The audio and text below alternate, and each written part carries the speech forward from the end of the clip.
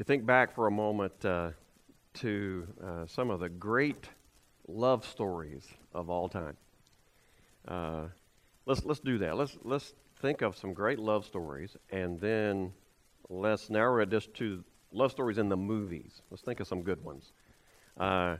You go way back to Scarlett O'Hara and Rhett Butler in Gone with the Wind. That was a good one. Then there's Lauren Bacall and Humphrey Bogart in Casablanca. That was a great one. How about Ally McGraw and Ryan O'Neal in Love Story?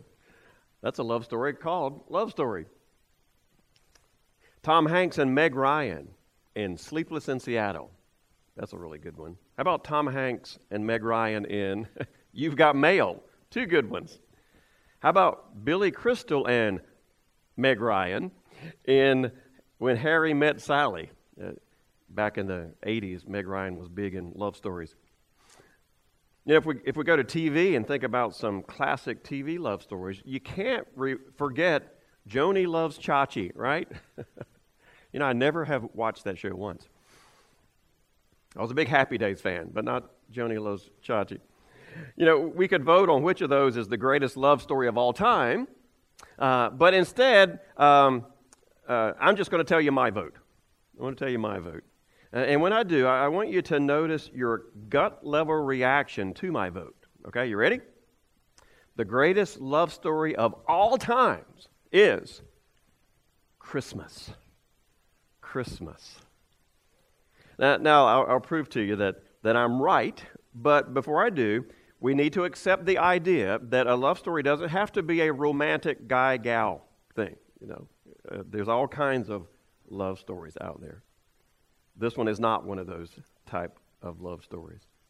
For the last 2 weeks, we've been talking about the untold stories of Christmas. We all probably know the basic story of Christmas, you know, the manger, the wise men, the shepherds, and all that.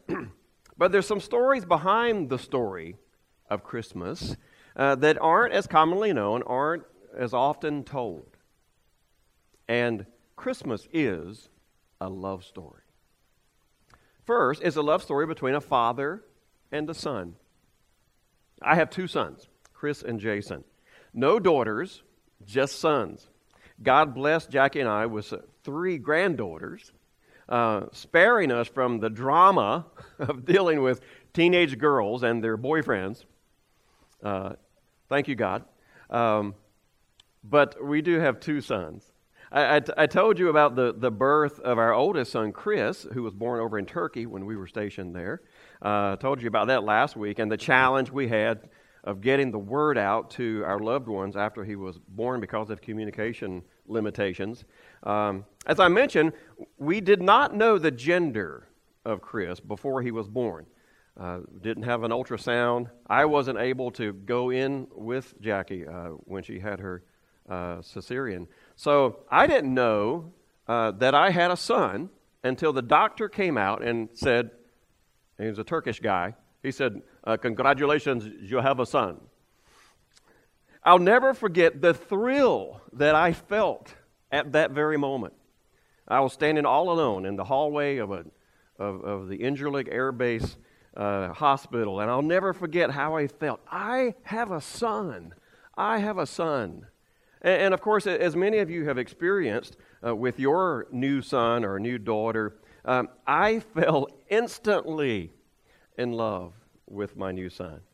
I smiled at Aaron Haggerty recently when he just expressed the joy that he felt and the love that he felt when his new son Levi was born not too long ago, and just how he marveled at how much he could love an individual, a person, and we know how that feels. I remember watching Chris in the hospital nursery and imagining all that was ahead of me and his mom and him as he grew up. When our second son came along in 1984, Jason, Jackie and I did know what his gender was before he was born. So even before Jason was born, I remember marveling about what it would be like to have 2 sons. And when Jason was born, I couldn't believe that you could love two little boys so much. But if you're a parent, you know exactly how I feel, don't you? You know, you've been there. There's something special about the love of a parent for a child, isn't there? Even as great as our love for our grandchildren is, which is a love that rivals the love for our children, you know, love for our own children is different in many different ways. It's different in that we knew and we understood that it would be our responsibility to care for them, to raise them, to teach them, to lead them to Jesus. You know, we couldn't just send them back to their parents like we can with our grandchildren. No, we're the parents, so you know, there's a tremendous responsibility associated with the love that a parent has for a child. There is a special, unique, powerful love and bond that exists between me and my sons, Chris and Jason. A love that exists between all fathers and sons. Christmas is a love story. And first, it's a love story between a father and a son. You see, from all eternity back, before the world even existed, before time even existed, before there was anything, there was a father and there was a son. And they had always been closer than I could even try to describe and try to understand. They're so close, the two of them are so close that they are actually one, even though they're two. And from all eternity back, they have not only been close, but they have loved each other. The father loves his son like no father could ever love a son, and the son loved his father and loves his father like no child could possibly love a parent. There was a closeness, an intimacy, a deep sharing of all they were and all they had, this father and son. It was from all eternity back, an uninterrupted and perfect oneness between the two of them. And then came Christmas. How are you with goodbyes? How are you with saying goodbye to loved ones? When I got on the plane to go to my first duty station in Turkey, having to leave my brand new wife of only 6 months to be gone for what we thought at the time would be a whole year away from each other, that was difficult. That was a difficult goodbye. Now, later we found out, after a couple of months, we found out that Jackie was able to come and join me. But at the time when I left, we thought we would not see each other for a whole year. So getting on that plane without Jackie was one of the hardest things that I've ever done. And I remember crying as the plane took off, and Jackie said she was crying too. Probably the worst goodbye of my life so far that I've ever experienced was when Chris left home for college. Chris was a very sentimental young man, and he wrote this long, beautiful letter to Jackie and I, just talking about how special we were to him and how special our relationship was, and thanking us for all that we had done in his life up to that point. He left that letter on the coffee table just before he got in his car to go off to college, never to live at home again. Now, Jackie and I cried for a week over that one. Can you imagine the father saying goodbye to the son as he left to go to earth to be born as a human? These two who had never known separation before of any kind, who had loved each other beyond comprehension from all eternity back. What a loss it must have been for those two. How painful that separation must have been. It had to break their hearts, even though they knew they would eventually be back together again. Christmas is a love story. The love of a father and a son saying goodbye to each other for the first time. Giving up something of what they had so that you and I could have that too. That love too. Christmas is a love story. of a difficult goodbye, probably the most difficult goodbye in all of history. And from now on, when you think about Christmas, I hope you'll think about that. It's a father saying goodbye to his son. But it's not just a story of a father and a son. It's the love story of a mother and a son. I told you how close I feel to our sons, Chris and Jason. But obviously my wife, Jackie, feels the same closeness towards our two boys as well. Jackie has demonstrated her love for her sons in so many ways throughout the years. Her care for them, of course, as they were growing up, the nourishment, the hugs and kisses that were always there when they were small. Jackie has spent many, many hours in prayer for our sons all their lives. She regularly sends them texts, even now, letting them know how much she's in constant prayer for them, that they know that they can count on her to be lifting them up to God in their lives, in their ministry, with their families, for God's protection, for God's guidance. Every Sunday, you can count on knowing that Mom listened to both of her sons' Facebook Live sermons and then encouraged them on it. There's nothing like a mother's love for her child. And all you moms out there, you know that. You know that love. You know the strong bond that you have with your children. You know how you rejoice when your child is being blessed, and you know the pain that you feel when your child is suffering. In fact, you know the pain you feel when you have known ahead of time that your child was going to suffer, or when you had to watch them suffer. Like when your infant child was getting that first shot at the doctor's office, or when they got the big goose head on their head as a toddler when they fell, or when they had a broken heart as a teenager. You felt that pain. And it's never pleasant to watch your child suffer, is it?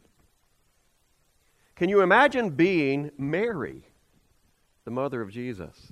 When Mary and Joseph took baby Jesus to the temple to be dedicated to God, they were greeted by this strange old man named Simeon, who worked there in the temple. He went over to the baby. He was looking for the baby, Jesus. And he said this in Luke 2:34 and 35. Said this to Mary. This child will be rejected by many in Israel, and it will be their undoing, and a sword will pierce your very soul. That was said to Mary. And I'm sure Mary said to Simeon, "Oh, thank you, Mr. Simeon, for such encouraging words. That was so sweet." And then there was the wise men. You know the Christmas story includes these wise men from the east that came to bring Jesus gifts. What were the gifts? Gold, frankincense, and myrrh. Everybody knows that, right? And we might think, okay, well, I guess that was the gifts you gave babies back in the first century. But no, not normally. You see, these were very special spiritual gifts that had prophetic meanings to them. Gold was an appropriate gift to give to a king. Jesus certainly is a king. Frankincense was very symbolic. It was often burned in temples in worship of deity. It was considered a gift for God. That fits. But myrrh. Now, myrrh was the weirdest of the three gifts. Myrrh was an expensive spice that smelled really good, but it was used in anointing bodies for burial. It was used to keep the corpses from smelling so bad. Now, the prophecy that Simeon had made, that a sword would pierce his mother's soul, well, she got some pretty painful confirmation to that when her baby was given as a gift for his birth, a gift that reminded her that he was born to die. It was basically like someone giving you a gift certificate to the local funeral home as a baby gift. Christmas is a love story. the untold love story of mother and son that began not only in the joy and the physical pain of childbirth that everyone else experiences, but it was the pain in a mother's heart knowing that her son was not born to be happy, to go to college, to get married, to give her grandchildren. That was never going to happen with Jesus and with Mary.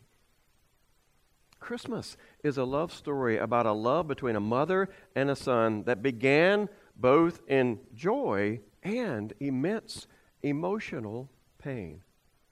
The pain of knowing his life would end in a very premature, painful death. Now, there's a question that we should all be asking ourselves here.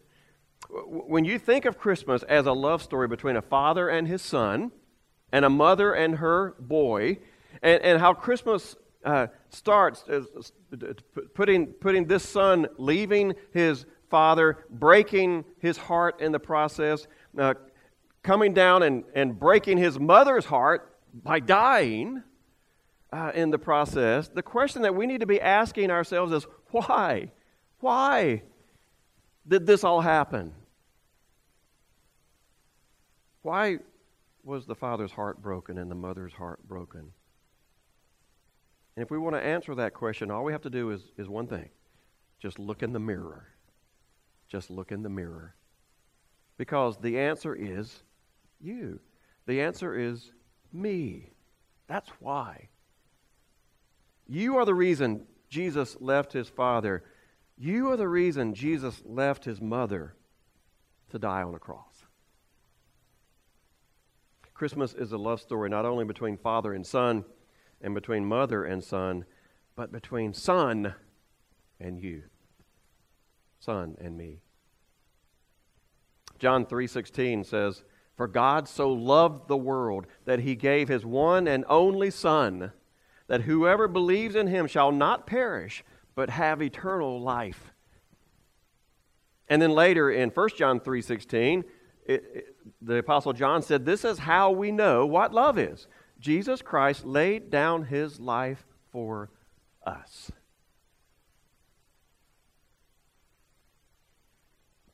And if you don't really understand the love story between father and son, if you don't really understand this love story between mother and son, that's okay, I guess.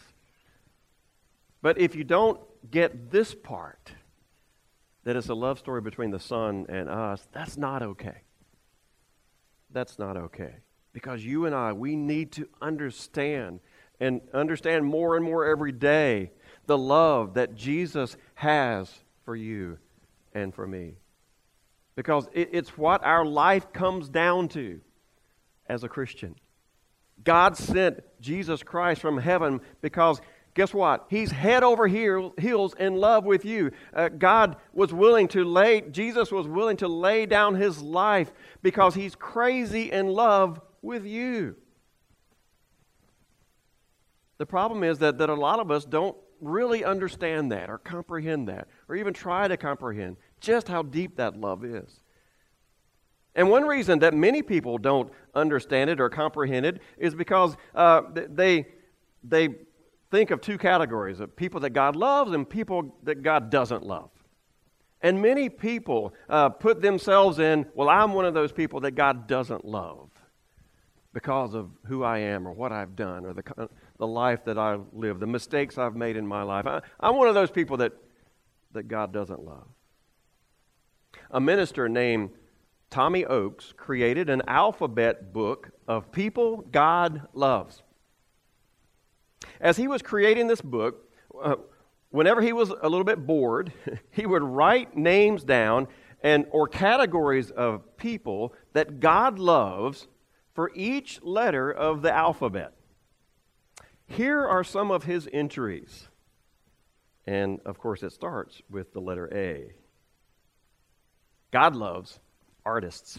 God loves astronauts. God loves aerospace engineers. God loves accountants, accordion players, airplane pilots, athletes, acrobats, people from Alabama, African Americans, the absent-minded, Amish, Anglicans, awkward people, assertive people, are aggravating people, authoritarian people, antisocial people, astrologers, animal rights activists, adulterers, abusers, abortionists, people who get abortions, alcoholics, all kinds of addicts.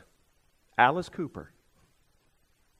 God loves babies, boys, bankers, band leaders, ballerinas, Bible readers, biology teachers, bird watchers, bus drivers, bookworms, bachelors, botanists, bowlers, baby boomers, beekeepers, blondes, brunettes, people with blue hair. God loves bosses, braggarts, bag ladies, bartenders, brats, people with braces, bushmen, Baptists. God loves boors, the bedraggled, the beat up, the burn up, the boys in the hood. God loves barflies, the Brady Bunch. God loves Bill Clinton. God loves people who are cute. God loves children, compassionate people, Caucasians, Cubans, Czechoslovakians, Californians, Cambodians, cowboys, cooks, celebrities, Cherokees, Comanches, Cajuns, I guarantee. Cops, cheerleaders, clowns, cheapskates, cowards, comedians, Catholics, charismatics, Congregationalists, congressmen, conscientious objectors, crooks, creeps, cheaters, charlatans, conceited, Chichi Rodriguez.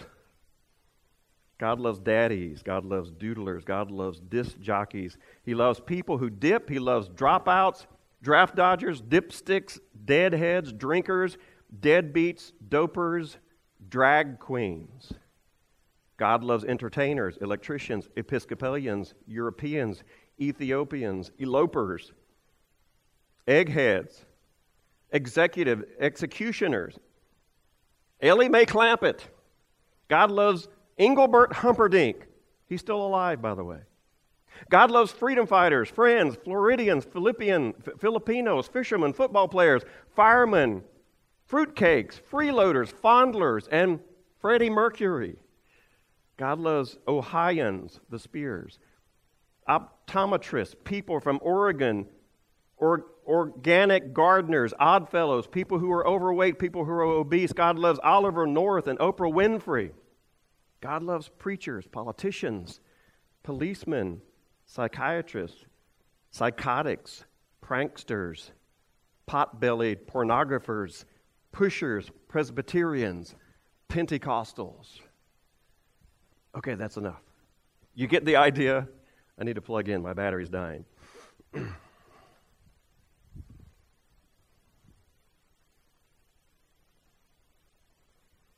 You get the idea? Now, here's something that you probably thought, he's not going through the whole alphabet, is he? I bet, as I read through that list, you noticed a couple of things. First, you probably noticed yourself in that list. I sure did a couple of times. In addition, there are probably some people in that list that you thought, well, of course God loves them. And there were others that you probably thought, well, okay, I guess God loves them. But how many of us were tempted to think about some of them in that list, now come on, really? God loves them? But the fact is, God loves them just as much as anybody else on that list. Now please don't misunderstand the love that God has for people. There's a difference between God's love and God's approval. It's one thing to love somebody, it's another thing to approve of them or approve of their actions or their lifestyles. And I'm not saying that God approves of some of those people and the things that they're doing. He doesn't. And I'm not saying that all those people on that list are going to heaven. In fact, nobody on that list is going to heaven unless they accept Jesus by faith in their hearts as their Savior. But I am saying that God loves them. He loves all of them. That God is head over heels in love with every single person or group of people on that list or any other list, including you and me.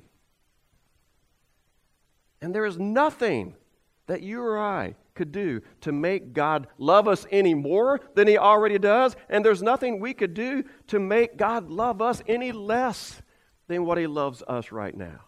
Because God loves you and me with a perfect love. And Christmas is a love story between him and you. You know, another reason we don't really get God's love for us is because we don't understand, again, the depth of it, how deep God's love is. Let me see if I can describe it. You know, we say, yeah, okay, I know God loves me, yeah, thanks God, thanks for loving me. But we don't understand how deep that love is. The Bible tells us that because of our behavior, because of our sin, because of the things that we've done in our life, in a sense, we've made ourselves enemies of God. Not that He doesn't love us, but we have chosen to set ourselves against Him by the sin choices that we've made. He still loves us. But listen to this, Romans chapter 5, verse 10. For if when we were God's enemies, we were reconciled to Him through the death of His Son. Now, you understand what that's saying?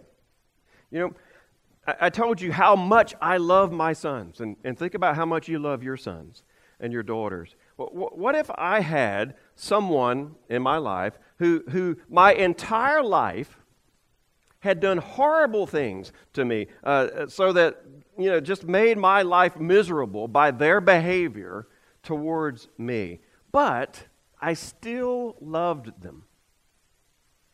What if I loved them so much, these people that had hurt me and been against me all their life, what if I loved them so much that I gave the life of my son to help them, to save them? Well, I can tell you, I don't think I would do that. But you know what? That's exactly what God did. That's the depth of God's love for you and for me. And that's what Christmas is all about. It's a love story about a son who left and broke the heart of his father, who had to die, and in doing so broke the heart of his mother, and who did it all because of the depth of his love for you and for me. A young boy moved into a new neighborhood, going to a new school. He was very shy, awkward, quiet. His name was Chad. One day he came home from school and he said, "You know what, Mom? Christmas is coming and I want to make a Christmas gift for everyone in my class. I want to make an ornament so each of them can hang it on their Christmas trees at home." Well, his mother's heart sank and she thought, I wish he wouldn't do that. Because each day she would watch all the other kids coming home from school, and they would be in this big gang, and they would be laughing, and they would be playing with each other, all except her son Chad. He always walked behind, and nobody ever had anything to do with him. But she thought she'd support him, so she bought him some paper and glue and markers and glitter. And for 3 weeks, Chad painstakingly made homemade Christmas ornaments for his classmates. When the day came to deliver his gifts, he was so excited, he put each carefully wrapped, personalized ornament in a box and took them all to school. And his mom thought, you know what, this is going to be a tough day for Chad. I think I'll make him some warm cookies and some milk for when he comes home. And maybe that'll help ease his pain, because he probably won't get a single gift from the other kids. Well, that afternoon, she put the cookies and milk on the table, and she looked out the window, and sure enough, here came the big gang of kids, all laughing and talking, all with presents under their arms. And there was Chad, her son, walking behind them with no presents in his hands. He hadn't received one gift. He was walking faster than usual, and she thought, poor thing, he's probably about to burst into tears. He walked in and she said, "Here, honey, I've made you some cookies and some milk." But he marched right past her, and all he could say was, "Mom, I didn't forget one of them. I didn't miss a single one. Now all of them know that I love them." You know, Jesus came as a Christmas gift for you and me. And he went home empty-handed. In fact, he went home with holes in his hands. And he did so because he wanted us to know that God loved us. And so that we might be reconciled to God through his death, so that we could live the rest of our lives in the love of God, not just in this life, but for eternity. And that's the best life that there is, living in the love of God. The greatest Christmas gift that you could receive this year, and the best thing that you could do for yourself leading into 2021, is to live your life in God's love. Father, we are so thankful for the love story of Jesus. How difficult it must have been for you to say goodbye to your son after you had never been separated, as far as we know, for all eternity back. And then all of a sudden, not only were you separated from him, but you had to see him come down here and suffer. And Father, you blessed Jesus with Mary, and Mary was like any other mother who loved her son dearly. And her heart was broken as she saw her son and knew ahead of time that he was going to have to die. She didn't protest, though, because she knew it was necessary. Father, those two acts of love were done because of your love for us. Thank you, Father, even though, Lord, you know how much we have sinned against you. Yet you still love us, and you were still willing to come down to this earth and to die for us so that we can be reunited with you, reconciled to you. Thank you, Father, for that wonderful act of love. Help us to live in it as we serve you and worship you daily in our lives. We ask all this in Jesus' name. Amen.